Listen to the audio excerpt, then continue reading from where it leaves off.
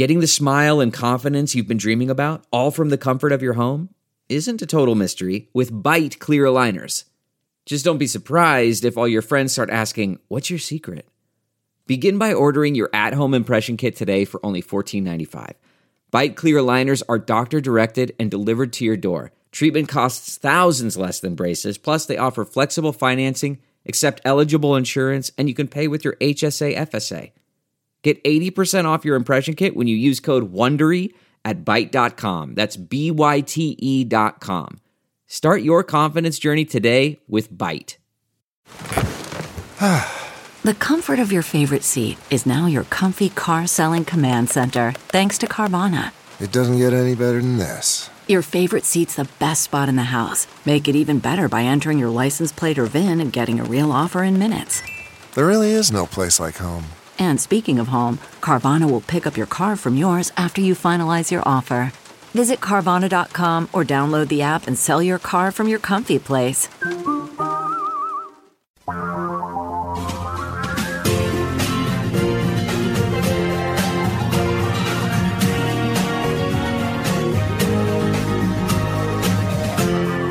This is the Thom Hartmann Program.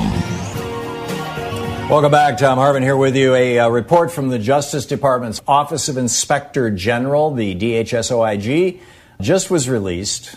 NBC News grabbed a copy of it, and it's being reported on by Gabe Ortiz over at Daily Kos. He's all over this topic and has been for years, and he's absolutely brilliant in his reporting. And he points out that, well, here's how Gabe puts it in his own words. It's brilliant. He says, the final report confirms that Jeff Sessions, who was the head of the, who Trump put in charge of DHS, in particular, as an evil, grinning participant in carrying out this human and children's rights atrocity. We're talking about separating children from their families at the southern border when they're coming to this country seeking asylum from violence in places like Guatemala. When the U.S. attorneys expressed concern, Gabe writes, about the ages of children being taken from parents and that some parents were not being immediately reunited with their kids after being prosecuted and receiving time-served sentences, Sessions instead encouraged continued separations. We need to take away the children. This is from the notes from the meetings where Jeff Sessions was there. These are supposed to be quotes from Jeff Sessions, according to the Office of the Inspector General. Quote, Jeff Sessions, we need to take away the children. If they care about the kids, they shouldn't bring them in. We won't give amnesty to people with kids. He also points out that Kristen Nielsen, who was in charge of ICE and all this stuff, was gung-ho for this. This is just mind-boggling. I hope that the House Oversight Committee, the House Judiciary Committee, and the Senate parallels to that do some serious examination of this, because the damage that has been done to the lives of these children will not be something that can be easily repaired. Being ripped away from your parents for years at a time, being told that you'll never see your parents again. There is no more severe trauma that any human being, outside of being physically slashed up or something or nearly dying, there's pretty much no other trauma that is as severe as that. And we just have to acknowledge the absolute horror, a horror worthy of just some really terrible countries around the world in the past that was perpetrated on these people by Stephen Miller and Donald Trump, with Ivanka saying, yeah, it's cool, and Jared going, yeah, I'll help out, and Melania wearing a jacket that said, I really don't care. That these people did to Hispanic people because of their race, largely. They were not separating the children of the people who are here illegally from Europe, and there's a lot of them. They were separating the children of people coming here from south of the border. And, we just cannot forget that. Paul in Albuquerque, New Mexico. Paul, what's on your mind? Oh, well, thank you. You asked me to call in and let you know how I'm the guy that has acupuncturist that can cure Republicanitis. And I ran for state representative. And you allowed me to mention it on the air. And I got some donations from around the country. I have no idea who these people are. They sent me like $5. That's great. And so I really appreciate that. And I actually sent thank you notes to all 61 places that donated. But you want to know how it went. So not unexpectedly, well, it was disappointing, but not unexpected. I got 37%. he got 63%, so pretty much two-thirds, one-third. But it's interesting, the statistics from the area. My particular county is Valencia County, and it's about a half hour south of Albuquerque, and it's rural with a couple big towns, and it's very conservative. And there's 18,000 people registered in my district, and I got 5,000 approximately. I got 5,000 votes. He got almost 9,000 votes. So that was roughly the break. What's interesting is if you go look at the registrations, there's about 7,700 Democrats registered, 7,700 Republicans registered. So it's about the same. But there's a little over 4,000 people that have registered for neither major party. So that was going to be the deciding factor. What's also interesting is between January and November election, the Democrats registered about 200 people. The Republicans registered 700 people in that same time, and the neither was about 150 people. So you need to be taking a lesson, Paul, if you're going to run again. You need to be taking a lesson from Stacey Abrams and get people registered and get people organized and get people... Yeah, that's the problem, especially with COVID, because the party here made a decision not to go door to door because of COVID. So that was an additional problem. Which is understandable. Yeah. Yeah. So you're going to run again? It is. Well, I don't want to run unopposed. I ran this time because they couldn't find anybody to run against them. So I said, what the hell, I'll do it. No big deal. And I spent about $5,000. He spent $28,000. He actually hired a full-time campaign manager for $5,000. This is how much I spent in the whole campaign. He got a $5,000 one lump donation from a big out-of-state oil company, too, which is kind of interesting. And out of my $5,000, about $3,000 was just to do one postcard mailing, was $3,000, and the rest was text messaging and stuff like that. So I'm thinking in 2 years, maybe, I'll probably do it again. If they can't find anybody else, I'm not going to run against another person that really wants to go after him. But if they can't find anybody, sure, I'll do it again. But I mean, your first race is where you learn your lessons. I think Lincoln lost his first 2 or 3 elections before he finally figured out, how to get into the Illinois legislature and then the White House. I don't know that this county is really winnable, so I'm thinking of doing absolutely nothing, and I'd probably come up with the same thing. Because the Sunday before the election, on the Tuesday, the Democrats decided to get together and do a little parade, driving through the 2 big cities with, stuff taped to the cars and stuff like that. And so we put it out on Facebook. And all of a sudden, there was some chatter on the right-wing sites. And so when we all showed up, with about 40 cars, a couple of right-wingers showed up, started driving through the parking lot just, to harass us. So we called the cops. As soon as they showed up, they took off. So we had our little parade with about 50 cars. And then on my way home, I was driving fairly good-sized distance and went past in the opposite direction from the Trump parade they decided to do, maybe because we did, I don't know. I counted 217 cars in their parade versus 40 in ours. Well, Facebook has been a great organizing tool for them, and for everybody, really. So I think Trump was a big factor here. I had figured people were sick of Trump, and one of the things I made on my campaign was about Trump, and he's popular. He won by 10% in my county. Wow, in your county. Paul, thank you. Thanks for the insight into a campaign. And, when you run again, let us know, and I'll plug you again. Paul, thanks a lot for the call. It's great to hear from you. This is the Thom Hartmann Program. So we've got a new video up over at ThomHartmann.com. There's a really troubling concatenation of events that are happening in the United States right now. We created these concentration camps for refugees seeking asylum. This was Stephen Miller's big project. And we've got concentration camps for children, concentration camps for male adults, concentration camps for female adults. And now we've got this virus sweeping through the United States, and people are starting to die in these concentration camps, which has provoked ICE to, or whoever's running them, to deport hundreds of the children back to the countries that they came from without their parents, which is mind-boggling, and in many cases carrying disease. This is serious stuff, and we need to be talking about it. The video's over at TomHartman.com.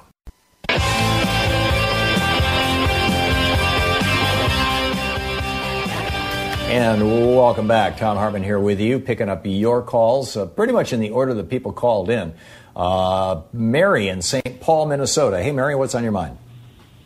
Yes, hi. I asked a Trump supporter the other day two things. Does he think the election is stolen, and was there something Mike Pence could have done about it? He said there were dueling electors in six swing states, and Mike Pence could have taken that into account and done something to swing the election in Trump's favor. What's your comment on that? Yeah, there were not dueling electors. That happened in 1876. In that election, you had 4 states that sent 2 slates of electors to the federal government because you had 4 states that were basically split in their control. You had the Union Army occupying Louisiana, South Carolina, and Florida, I think were the states in the South. And then you had the Klan that was occupying Oregon at the time. And so there was actually 2 slates of electors that had been certified by the states. And Congress had to figure out which one to choose. In this case, all of the electors that were certified by the states actually showed Joe Biden won by 306 electoral votes. Trump was trying to say, and Trump's apologists were trying to say, that because they were suggesting that there was, quote, voter fraud, which is the Republican big lie, has been for the last 40 years. They were trying to say that because they thought there was voter fraud in some of these swing states, or because the swing states changed, as pretty much all states did in this election, changed their rules for the election, giving people more time to vote early or more time to mail in their ballots, things like that, because of the pandemic, that somehow affected the outcome of the election, and those states were in question, and their certified votes should not be counted. It was a BS argument then. It's a BS argument now. There were no dueling slates of electors, and Joe Biden won 306 electoral votes fair and square. There was no stolen election. And Republicans, like Mitt Romney said, need to start saying that out loud. So far as I can tell, the only Republican federally elected official who has been willing to say that is Mitt Romney. All right. Yeah, okay. There's so many stories. Yeah, no, this is part of the big lie. It's being promoted by Fox News. It's being promoted by OAN and right-wing hate radios all over it. And it's a lie, just pure and simple.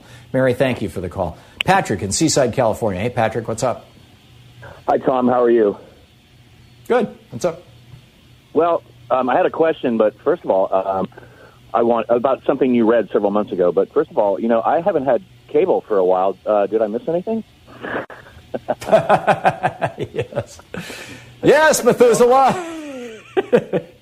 Or not Methuselah. I still maintain my 4250 every month. I still maintain my 4250 every month for Free Speech TV. I basically didn't pay my cable bill because my girlfriend had some procedures she needs to have done because her blood work came back, her annual physical came back with some disturbing anomalies, and she wasn't able. She had to postpone her visits because of deductibles, and I didn't have the money to help pay her deductibles. So the only thing I could think of was to get her loaded up with some. This is why we need Medicare for all, Patrick. I mean, this is crazy. Yeah, absolutely. But anyhow, what's your topic? What are you calling about? The only reason. Well, I wanted to ask you about something you read several months ago, but I was going to say the reason I didn't pay my cable bill was the only thing I could think of was to get her loaded up with cannabinoids and some cannabis products to just preemptively try and take care of this. My question was several months ago, you read, I think it was an email, and I think it was widely circulated by a woman who said that she lived among these people meaning, white, poor conservatives and middle-class conservatives who are getting screwed by the Republicans, but they don't care. The only reason they vote for Republicans and they vote for Trump was out of hatred of liberals and trying to screw over liberals. And it was a pretty famous email. And I've been searching for it for months, and I can't find it. And I was wondering if you remembered it or what it was, where I could find it. I do remember it. I don't have a copy handy. I don't know what happened. Usually, 9 times out of 10, after I use stories like that, we trash them or stick them in a box someplace. But I can tell you where I found it. I found it over at DemocraticUnderground.com. So what I would suggest you do, it costs absolutely nothing to join democraticunderground.com. Just, to create an account. You can post a question mark. You can post a question on their message board and just say, Tom read this thing on the air a few months ago. He said he got it from the DU. Does anybody remember what it is? Can you point me to it? There's also a search engine on their website that that might allow you to find it. And as I recall, it had links to other places where it had been published. But that's where I found it, Patrick. Does that help? Yeah, one thing I wanted to say, and I wanted to see what you thought about this. I mean, the Biden-Harris administration has to address a lot of issues, and in addition to helping all the other communities, including communities of color, I think what we really should consider doing is addressing, the Appalachian whites and the poor white people in different parts of the country who voted for Trump and vote Republican consistently. Yeah. That's what Biden is talking about doing.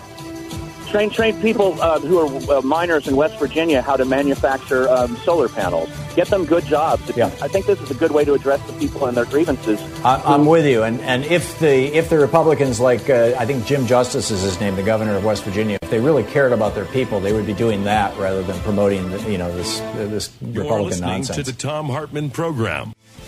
Thanks for the call, Patrick.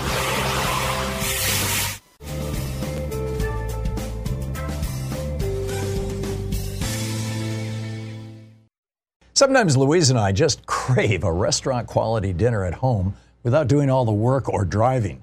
Well, Cook Unity is the first chef-to-you service delivering locally sourced meals from award-winning chefs right to your door every week. And it appears to be less expensive than other delivery options. Go to cookunity.com/Hartman with 2 N's or enter the code Hartman with 2 N's before checking out for 50% off your first week. We just received our first meals from Cook Unity. And what a huge difference it is to get the best chefs in the country to bring creative, delicious meals to us and you every week. Every meal is handcrafted by chefs and made in local micro kitchens, not large production facilities. We just had the Chipotle maple glazed salmon with green beans and mango pico de gallo. It had everything we love in a meal. They have all sorts of options like vegan, paleo, pescatarian, gluten-free, and more. Menus are posted 2 weeks in advance, so you have plenty of time to choose. Experience chef-quality meals every week delivered right to your door. Go to cookunity.com/Hartman with 2 N's or enter the code Hartman with 2 N's before checking out for 50% off your first week. That's 50% off your first week by using the code Hartman or going to cookunity.com/Hartman. Delve into the shadows of the mind with Sleeping Dogs, a gripping murder mystery starring Academy Award winner Russell Crowe. Now available on digital. Crowe portrays an ex-homicide detective unraveling a brutal murder he can't recall. Uncovering secrets from his past, he learns a chilling truth. It's best to let sleeping dogs lie. Visit sleepingdogsmovie.com/Wondery to watch Sleeping Dogs, now on digital. That's sleepingdogsmovie.com/Wondery. It's the Thom Hartmann University Book Club, and today we're reading from ADD Success Stories, a guide for fulfillment to fulfillment for families with attention deficit disorder. And it's really individuals as well. And mostly the book is well over 100 individual stories about ways that people have learned how to be successful in life and just sharing them with others.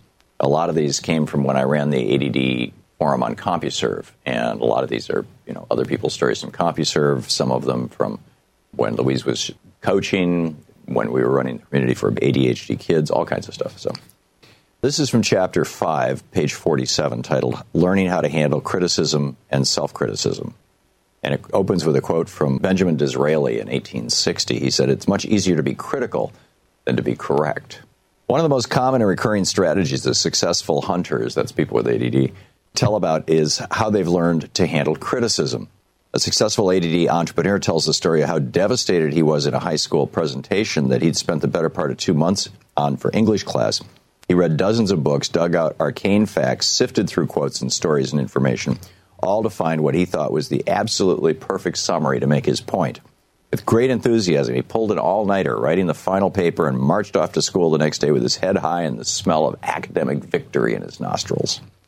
At 2 o'clock, he walked into his English classroom and marched up to the teacher's desk, a paper in his hand. "Here it is," he said, and handed it to her with a dramatic flourish. She took one glance at it, leaned over the side of the desk, and dropped it into the wastebasket. "You didn't double spaces," she said. "When are you going to learn to read the directions?"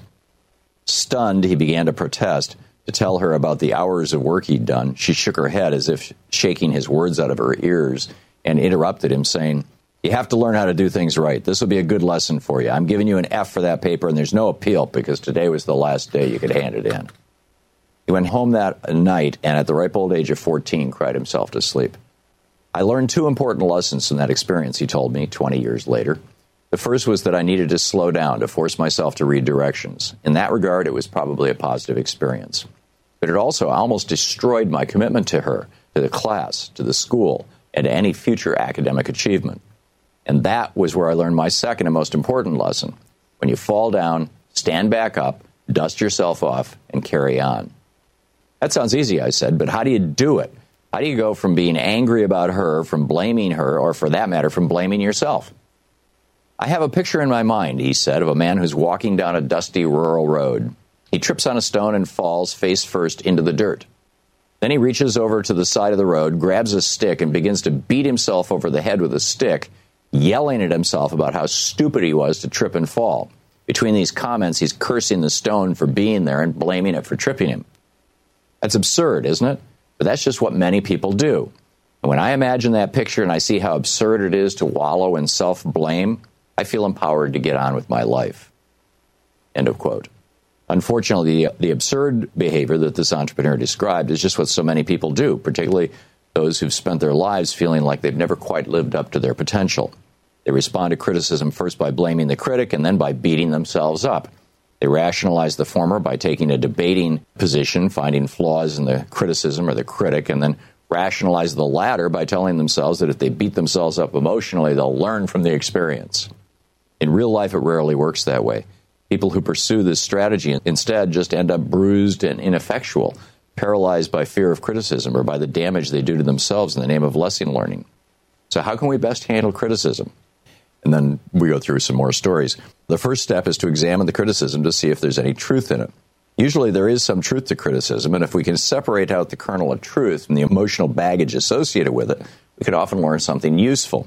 For example, when my first book on ADD was published, one reviewer wrote a scathing and sarcastic commentary on it. While much of the commentary was off base or factually inaccurate, he did point out one real deficiency. My premise of Hunters and Farmers was based on anthropology, but I hadn't gotten the endorsement of any anthropologists or cited any anthropological texts in my bibliography. So, deciding that he had a point, I sought out people with the requisite knowledge of hunting and farming culture. I first found Will Crinan, M.D., who, while not an anthropologist, was one of the few medical doctors in the world who have spent years of his career as the physician to an indigenous hunting society, one of the last of the Native American tribes in Canada. Every year, he followed them with his small plane as they made their annual 1,000-mile trek with the caribou they hunted. He told me that when he first arrived, he found that the previous doctor had diagnosed 100% of their children with ADD and put the entire school on Ritalin. That, for me, was a pretty good validation of the hunter-farmer theory. Then I met cultural anthropologist Jay Fikes, Ph.D., who wrote the famous books debunking Carlos Castaneda. Dr. Fikes obtains his Ph.D. by studying the few remaining Native American hunting societies of the American Southwest and northern Mexico. After reading my book, he wrote a ringing endorsement of it, saying that his experience taught him that hunting and agricultural societies were profoundly different, and that the individuals who make them up are profoundly different. There's a startlingly high percentage of what we would call ADD among some of the members of native hunting tribes. So that criticism of my book, as sarcastic and stinging as it was, made the book better. Anyhow, the book is ADD Success Stories, a guide to fulfillment for families with attention deficit disorder.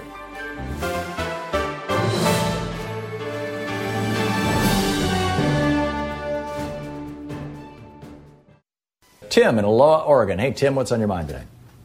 Basically, when I turned to get a summary of what's going on across the country, both MSNBC and CNN broke away for press conferences on the security measures that they're going to take in major cities in Washington.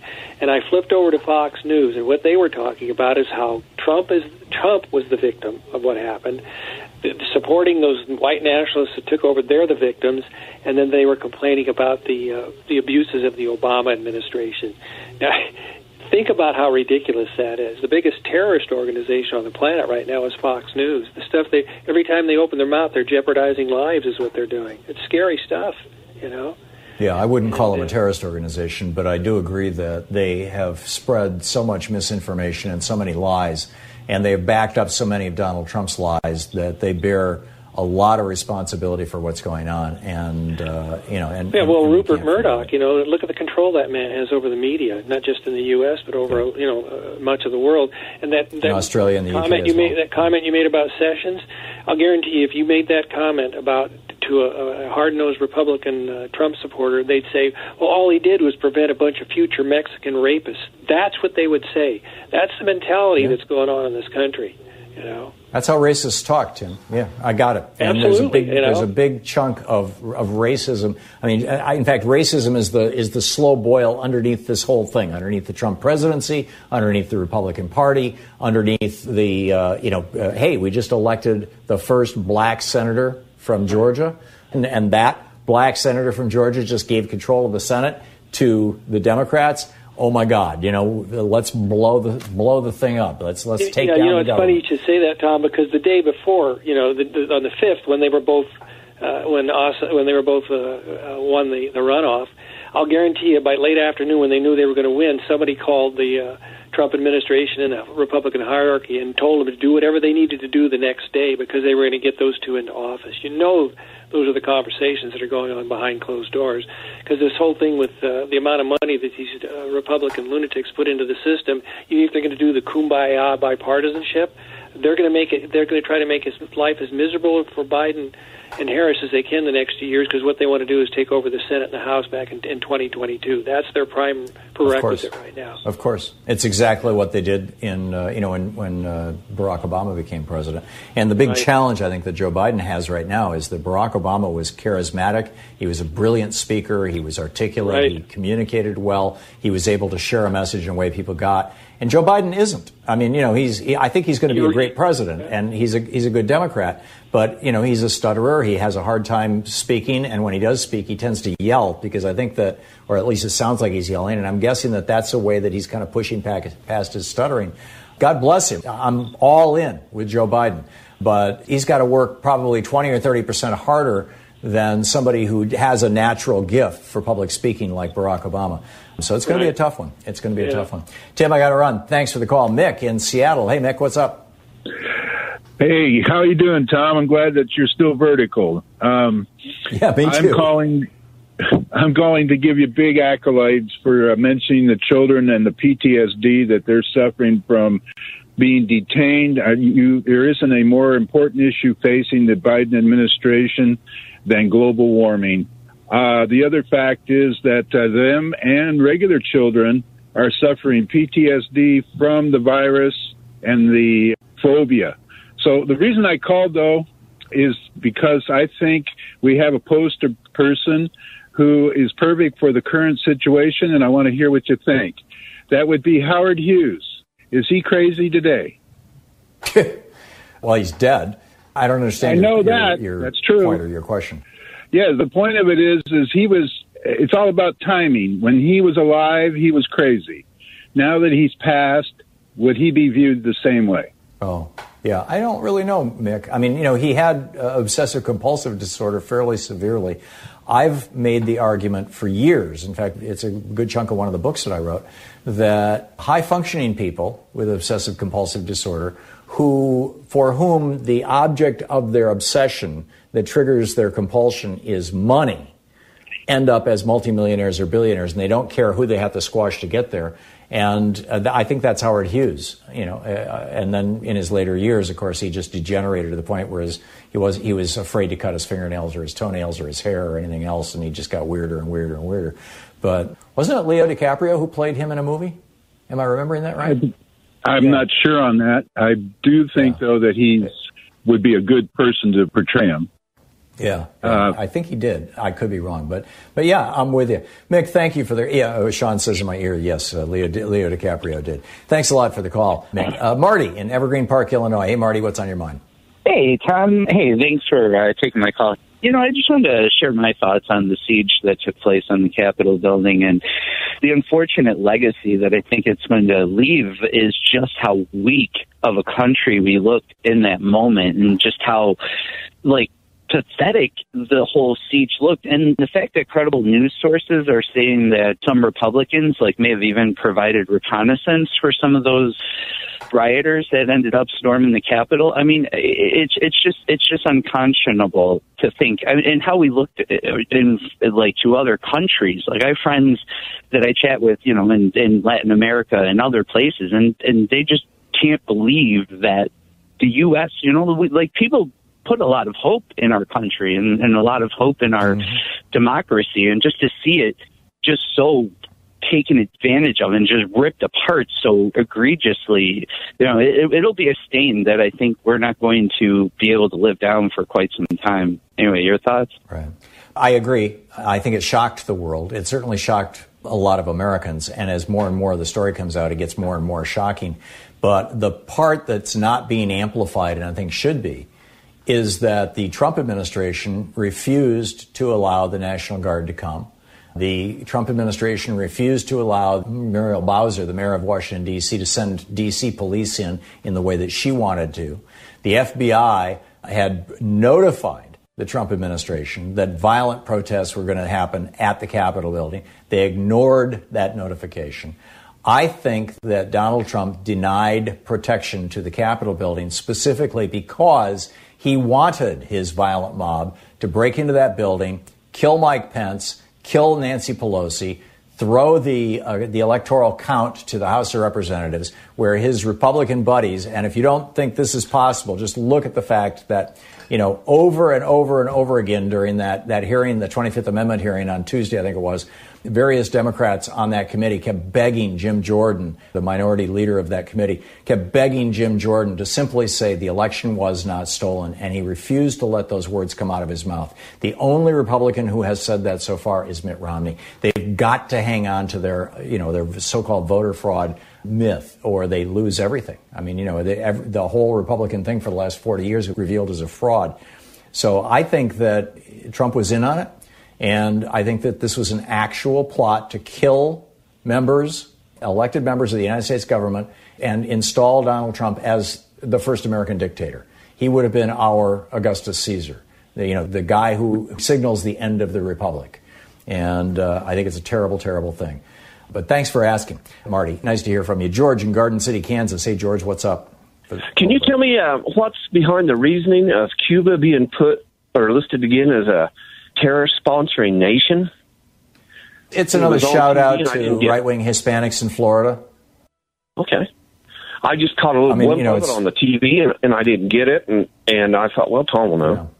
Yeah, and it's also, they think that they're owning the libs or something. They're also, selling off lands, Native American lands. There's a sacred Native American land that the San Carlos Apache tribe has been using for years and years.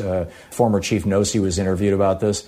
And they're selling off oil drilling rights. I mean, it's like, as they're leaving the house, they're stealing everything they can. That's what's going on. And in fact, there's even reports, I've seen reports in the media, that some of the people who work in the White House may be walking out of the White House with 100 and 200-year-old artifacts.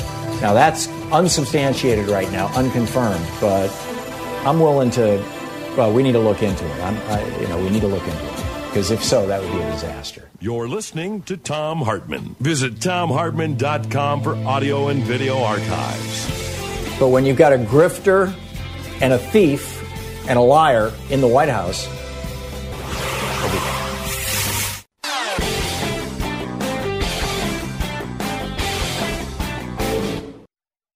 quick math. The less your business spends on operations, on multiple systems, on delivering your product or service, the more margin you have and the more money you keep.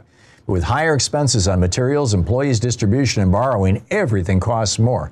NetSuite is the #1 cloud financial system, bringing accounting, financial management, inventory, HR, all into one platform and one source of truth. With NetSuite, you reduce IT costs because NetSuite lives in the cloud with no hardware required. It's accessible from anywhere. You cut the cost of maintaining multiple systems because you've got one unified business management suite. You improve efficiency by bringing all your major business processes into one platform, slashing manual tasks and errors. Over 37,000 companies have already made the move. So do the math. See how you'll profit with NetSuite. By popular demand, NetSuite has extended its one-of-a-kind flexible financing program for a few more weeks. Head to netsuite.com/Hartman with 2 N's. netsuite.com/Hartman. That's netsuite.com/Hartman. CarMax is putting peace of mind back in car shopping by putting you in the driver's seat to find a ride that's right for you. Because at CarMax, we believe you shouldn't just settle for a car. You should love your car.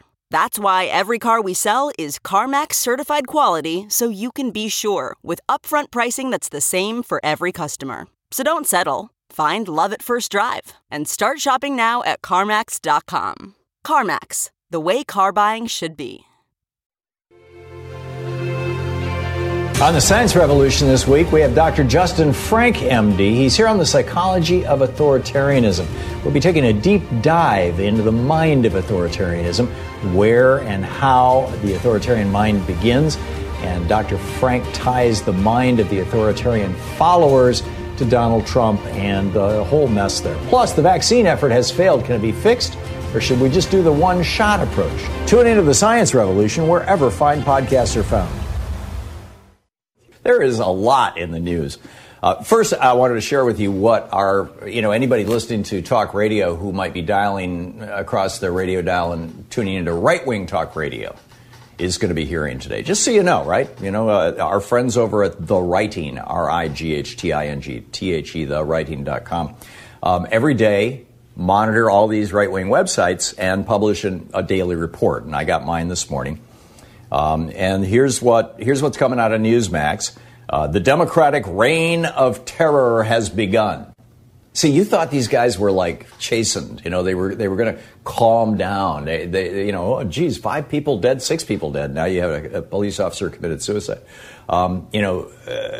Maybe we should back off. Maybe we should chill out. No, that's not happening. All right, there were 10 Republicans for whom that happened in the House of Representatives, and that's it. 197 said, hey, insurrection, treason, we're down with that as long as we can perpetuate the voter fraud lie, which is the op-ed that I published over at tomhartman.medium.com, is, the reason why Republicans can't back away from this is because for the last 40 years, much of the reason that Republicans are in political office, particularly at the federal level right now, is because of voter suppression. And the voter suppression that's been done has been done because they've been claiming that there's voter fraud. And there isn't. George W. Bush spent 2.5 years and $74 million in all 100 federal prosecutors looking for voter fraud. He found 82 cases. The most comprehensive study was done from 2000 to 2014. During that period of time by, as I recall, it was Loyola University. There's a link to it in the article that I published at tomhartman.medium.com. And they found 31 cases nationwide out of 1 billion votes. And almost all of these, by the way, when they do find so-called voter fraud, almost always, 90% of the time, it's somebody who got out of jail for a felony conviction and registered to vote and voted, thinking that they could vote, not knowing that they live in one of the dozen or so states that say if you've ever been convicted of a felony, you can never again vote, which goes back to Jim Crow. I mean, that was one of the instruments to disenfranchise black people. Criminalize everything like loitering and stuff like that, and then make the law that if you've ever been convicted of a crime, you can't vote. So that's going on. So anyhow, back to what the right-wingers are saying today. This is in The Writing. The Democratic reign of terror has begun. It is endangering our free speech, our free press, our political playing field, and personal liberty. Watch your back. The Democrats are using the outrageous and unsupportable Capitol riot. So let's just distance ourselves from the riot, right? The same way that the Reichstag fire in 1933 was used as a pretext for an authoritarian crackdown. Yeah, the FBI going after right-wingers who are conspiring to kidnap and kill American politicians is a reign of terror, an authoritarian crackdown. This from American Greatness. Democrats cling desperately to Trump hatred. The Democrats are not going to be able to hide much longer behind their Trump hatred, but it's really all they've got. Yeah, right. Front page. The Capitol riot, Hill riot, was Pelosi's fault, not Trump's. The Capitol riot is Pelosi's disaster, and she's making the most of it by blaming it on everyone else. Her private police force had the resources and the people to keep out the Visigoths, never mind a few hundred people, and instead turned out what should have been a riot into a disaster. Right. Tucker Carlson on Fox News. Quote, last week's deadly riot at the U.S. Capitol was not an act of racism, nor was it an insurrection. It was not an armed invasion by a brigade of dangerous white supremacists. Those are lies. What happened last week is being used to justify the most sweeping crackdown on civil liberties and free speech in the history of this country, says Tucker Carlson. The American Thinker published this piece. The headline, multiple leftists arrested for Capitol riot. Have you seen one, by the way? With arrest after arrest of assorted leftists emerging, it looks like impeachment-happy Nancy Pelosi has a lot of egg on her face. And it goes on from there. But that's where they're at. And the essential bottom line here is this is the result of coddling right-wing terrorists for 30 years. And, Josh Marshall wrote a great piece on the 15th over at TalkingPointsMemo.com, and he just lays this out. Remember when Obama first came into office? A year earlier, the FBI had released a report about the threat of left-wing terrorism. And then the first couple of months of the Obama administration, they issued their report about right-wing terrorism. And Rush Limbaugh and the whole right-wingosphere went insane. And so Obama pulled back the report. And the FBI in 2009 had warned of exactly what we're seeing right now. So anyway, I'll be picking up your phone calls right after the break. It's Talk Media for the sane among us. This is the Thom Hartmann Program.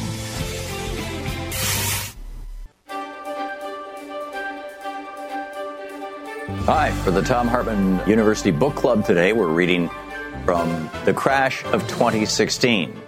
This is from Chapter 5. Chapter 5 is titled Reagan Kidnapped the Jetsons. In a 1966 article, Time magazine looked toward the future and what the rise of automation would mean for average working Americans. It concluded, quote, by 2000, the machines will be producing so much that everyone in the U.S. will, in effect, be independently wealthy. With government benefits, even non-working families will have, by one estimate, an annual income of $30,000 to $40,000. How to use leisure meaningfully will be a major problem. End of quote. And that was $30,000 to $40,000 in 1966 dollars, which would roughly be $199,000 to $260,000 in 2010 dollars. Ask anybody who was a teenager or older in the 1960s. This was a big sales pitch for automation and the coming computer age. There was even a cartoon show about it, The Jetsons. And everybody looked forward to the day when increased productivity from robots, computers, and automation would translate into fewer hours worked or more pay or both for every American worker. And there was good logic behind the idea. The premise was simple. With better technology, companies would become more efficient. They'd be able to make more things in less time. Revenues would skyrocket, and Americans would bring home higher and higher paychecks, all the while working fewer and fewer hours. So by the year 2000, according to Time magazine in 1966, we would enter what was then referred to as the leisure society. Futurists speculated that the biggest problem facing America in that Jetsons future of the year 2000 would be just how the heck everyone would use all their extra leisure time. And, of course, there were also those who worried about what kind of degeneracy would emerge when a nation has lots of money and free time on its hands. Neither happened, and it didn't happen because Ronald Reagan stole the leisure society from us and handed it over to the economic royalists. In 1981, the royalists went right to work, taking down that first pillar on which FDR rebuilt the American middle class, progressive taxation. Taking advantage of the oil shock crisis, neoliberal shock troopers immediately ushered through a revolutionary change in the tax code with the Economic Recovery Act of 1981. The first major piece of legislation signed by Reagan is slashed the top marginal income tax rate from 70% to 50%, cutting estate taxes for wealthy businesses and slashing capital gains and corporate profit taxes. Reagan succeeded a few years later in dropping the top income tax rate even more to 28%, where it hadn't been since the Great Depression. It was the second largest tax cut in history, and it was nearly identical to the largest tax cut ever Treasury Secretary Andrew Mellon's in the 1920s, the one that created the bubble known as the Roaring Twenties, which eventually burst in 1929. The great forgetting had certainly arrived. The economic mistakes of the 1920s were coming back around. And again, the influx of all this hot money in the market, coupled with a robust deregulation agenda throughout the 1980s and 90s, would trigger a series of painful financial panics. The reason why the Leisure Society could be imagined by Time magazine is because ever since 1900, working people's wages tracked evenly with working people's productivity. So as productivity continued to rise, which was likely due to increased automation and better technology, so too would everyone's wages. And the glue holding this logic together was the current top marginal income tax rate. In 1966, when the Time article was written, the top marginal income tax rate was 70%. And what that effectively did was encourage CEOs to keep more money in their businesses, to invest in new technology, to pay their workers more, to hire new workers and expand. After all, what's the point of sucking millions and millions of dollars out of your business if it's going to be taxed at 70%? According to this line of reasoning, if businesses were to suddenly become more profitable and efficient thanks to automation, then that money would flow throughout the businesses, raising everyone's standard of living, increasing everyone's leisure time. But when Reagan dropped that top tax rate down to 28%, everything changed, as you can see in this graph. Now, as businesses became more profitable, there was a far greater incentive for CEOs to pull those profits out of the company and pocket them because they were suddenly paying an incredibly low tax rate. And that's exactly what they did. All those new profits, thanks to automation, that were supposed to go to everyone, giving us all higher paychecks and more time off, instead went to the top, to the economic royalists. Suddenly, the symmetry in the productivity wages chart broke down. Productivity continued increasing because technology continued improving, but wages stayed flat. And again, since higher and higher profits could be sucked out of the company and taxed at lower and lower levels, there was no incentive to reduce the number of hours everyone worked. In the 1950s, before that Time magazine article predicted the Leisure Society, before that article was written, the average American working in manufacturing put in about 42 hours of work a week. Today, the average American working in manufacturing puts in about 40 hours a week. This means that despite the fact that productivity has increased 400% since 1950, Americans are working on average only 2 fewer hours a week. If productivity is 4 times higher than in 1950, then Americans should be able to work 4 times less, or just 10 hours a week, to afford the same 1950s lifestyle when a family of 4 could get by on just 1 paycheck, own a home, own a car, put their kids through school, take a vacation every now and then, and retire comfortably. But all that was wiped out by Reaganomics and Ronald Reagan. And that's just the beginning of the setup for the crash of 2016. Jeff in San Francisco. Hey, Jeff, what's up? I'm just thinking, you and I both grew up with the Jetsons, and it's pretty much showing that, as productivity goes with technology, our wages are supposed to go up and we do less work. And the perfect example is my uncle was a truck driver from the 40s, and he said he was talking about before they had power steering. You didn't make less money once they got power steering. You made more. And it's just like when you're going to have driverless trucks.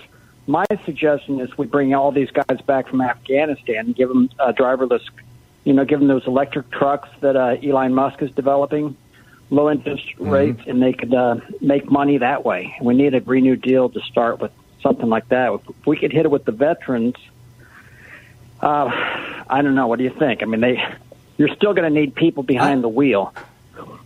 Yeah, I'm not sure, Jeff, and I don't, the whole driverless truck thing, it gives me the creeps. To know that I know 30 tons of steel going down the road doesn't have a human being. Go ahead. But you still have a human being behind it.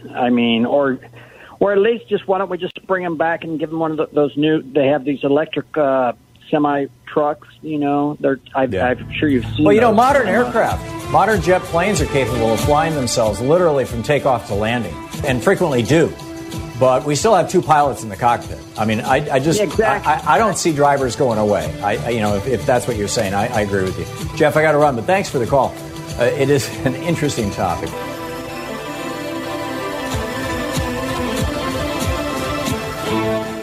Hey, Tom Hartman here. Just wanted to give you a heads up that we have an absolutely free newsletter. You can subscribe to it over at tomhartman.com. And every day, Sue, who works on our newsletter, puts together what we call Sue's Daily Stack. It's literally a link to every story I have referenced on the air in the program. And she compiles these throughout the program and then gets the newsletter together, and it goes out an hour or two after the show is off the air. And it's just absolutely extraordinary and something I think you'll find really useful. So check it out at tomhartman.com.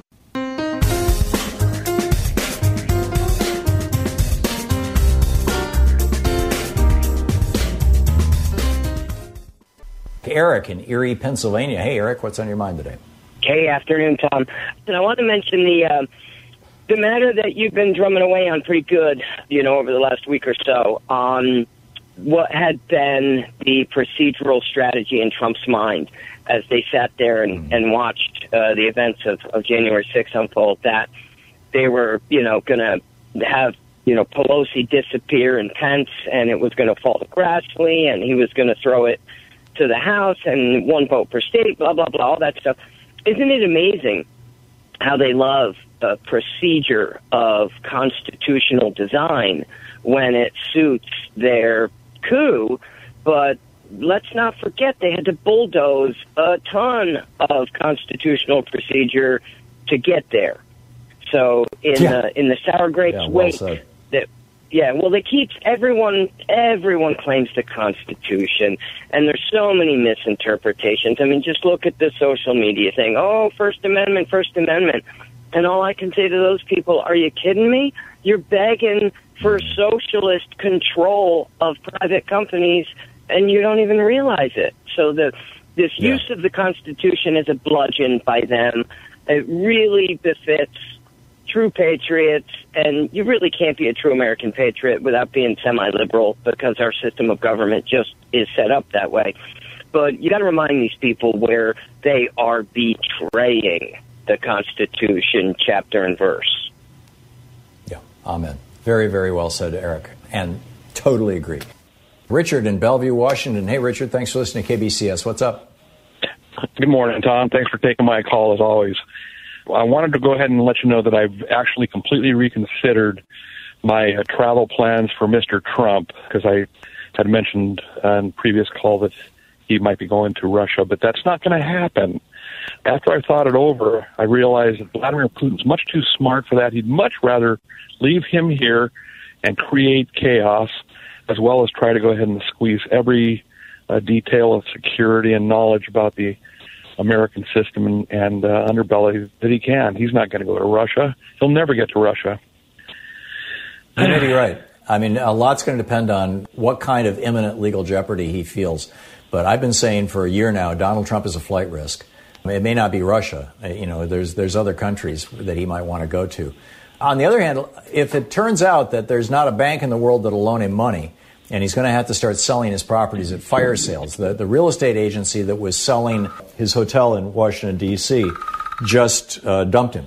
And he's trying to get $500 million for the hotel in D.C., and nobody's buying it. I mean, if it turns out that Donald Trump, a month or so from now is just flat broke and his family is flat broke outside of the money that they've grifted and stolen and stashed away in overseas bank accounts, there may not be any countries that want him. I mean, if he was a real billionaire, they might want him, but he's a phony billionaire. He's over $1 billion in debt. He's got a negative net worth, as far as I can tell. Mar-a-Lago is going to be actually a prison for him, is what's going to happen. He's not going to be able. He's going to declare it a national haven for himself, off limits, etc. And it's going to be actually a prison for him. He won't be able to go really anywhere. And he's declared it his residency, by the way. So under Florida law, if he declares bankruptcy on absolutely everything, they can't take Mar-a-Lago away from him because that's his official residence. The citizens of Palm Beach, though, are saying, hey, wait a minute, we don't, you can't have a residence in a business. And those so, Trump, you've got to... they're really struggling. Anyhow, I got to run. Richard, thank you for the call. James in Seattle. Hey, James, what's up? Hi, I'm a little bit worried about Putin taking out our electrical grid, but I called about Republican nannyism.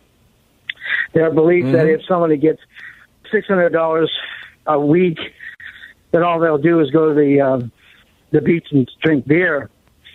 Well, that's, it's like any lie that they use. It's like voter fraud. It doesn't exist.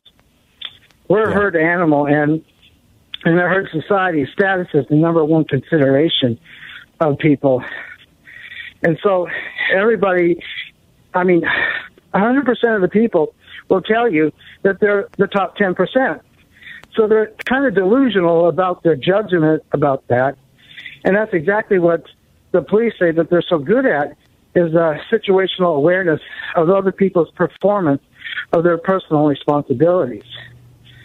And this is... It's the old saying, Republican voters are think that they are temporarily distressed billionaires. I mean, that's where it's at. James, thank you for the call. Here on the Thom Hartmann program, The True People's Media. Stick around.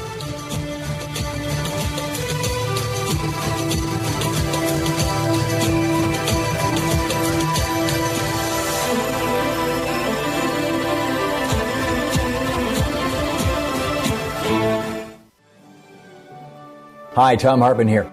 In my new book, The Hidden History of Monopolies, How Big Business Destroyed the American Dream, I'll be taking you from the birth of America as a revolt against monopoly, remember the Boston Tea Party, to the largely successful efforts of both Presidents Theodore and Franklin Roosevelt and other like-minded leaders to constrain corporations' monopolistic urges, to the massive changes in the rules of business starting during the Reagan Revolution that have brought us into the cancer stage of capitalism. In the foreword by Ralph Nader, he says, "This is the most important dynamic book on the cancers of monopoly by giant corporations written in our generation." End quote. It's the fourth in my Hidden History series. And don't forget, democracy is not a spectator sport. Democracy starts with you. Tag, you're it. And Ken in Madison, Wisconsin. Hey, Ken, what's on your mind today? Hi, Tom. Thanks for taking my phone call. First off, you're mispronouncing the party of the confidence men and con artists. It's Republican. They changed the A to an O about the time that Reagan ran for governor, I think. Yeah, I think so. I want to know if you think that we will be expecting Nancy Pelosi to give a couple skunk eyes and a scornful finger waggle and then come across and say, we're going to put all of this behind us, reach across the aisle to our Republican members so we can get on doing the business of the people's business. Do you think she'll hold any of them accountable? I really don't think she's going to do that. And, there was a tweet, in one tweet, this is, I saw this over on DU, but the tweet is from Munson_Joe. Anyhow, it says, Pelosi said her young staffers knew to barricade the door, turn out the lights, and be silent because they learned it in school in active shooter drills. So, this is what... Yeah, isn't that insane? I mean, this is what our culture of having 400 million guns in a country of 300 million people. This is what it has come to, and it's just mind-boggling. Ken, I got to move along, but thank you for the call. It's great to hear. Always great to hear from you. I appreciate it. Jeff in Portland, Oregon. Hey, Jeff, what's up? So, Tom, we only have a few more days to go till a 300-pound malignant tumor is removed from our body politic. And, as with most cancers, we're going to need radiation and chemo treatments that start with the impeachment and holding all those accountable in the failed coup attempt, but also investigations to all the other crimes of this worst presidency ever. But looking forward, Tom, our recovery process is going to be dependent on keeping the pressure on President Biden to implement an FDR-sized progressive agenda. And along with that, what do you think about, once again, mandating civics as part of any high school's curriculum, and including in that a history of African-American slavery and the genocide of Native Americans? Besides giving a factual education on the foundings of this country, we might just be able to instill a little more empathy and cut away at the racism at the heart of white America. What do you think, Tom? Yeah, well said. I'm totally down with the entire agenda, Jeff. I mean, first we have to get our public schools funded again, and that's why Joe Biden's asking for billions of dollars in this first piece of legislation to make that happen. But yeah, totally with you, Jeff. Thank you. Thanks a lot for the call. Carol in Menneson, Pennsylvania. Hey, Carol, what's on your mind today? Hi, Tom. Good show. I believe this was an inside job And the main reason I believe it I do too. is because the president was not taken to a bunker during the violent insurrection. Because if you recall, even during the protests in Lafayette Park, I believe it was in June, he was taken to a bunker that day. So I believe they knew that he was safe, and I think that's a very important piece of information that leans toward it being an inside job. Plus, I think he had help from Mo Brooks and Paul Kozar and a few others, and I think they should all be held accountable, every single one of them. They should have the books thrown at them all. Yeah, I don't think after this this severe a trauma, Nancy Pelosi is going to let these guys get away with it. Carol, thank you for the call. Arnie in Palm Springs. Hey, Arnie, you're on the air. What's up? Hey, Tom. Happy New Year.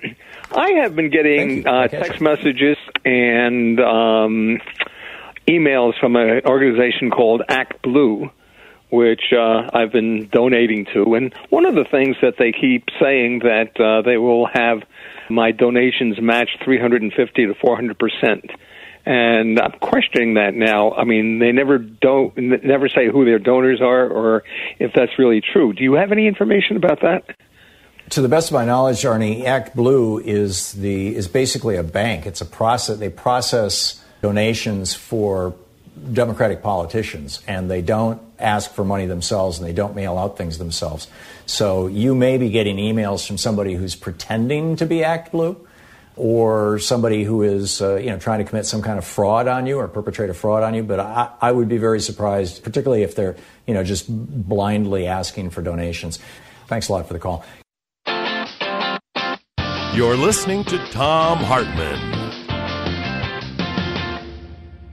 The Hartmann Report is a free daily podcast 7 days a week, and you can find our entire 3-hour podcast over at ThomHartmann.com.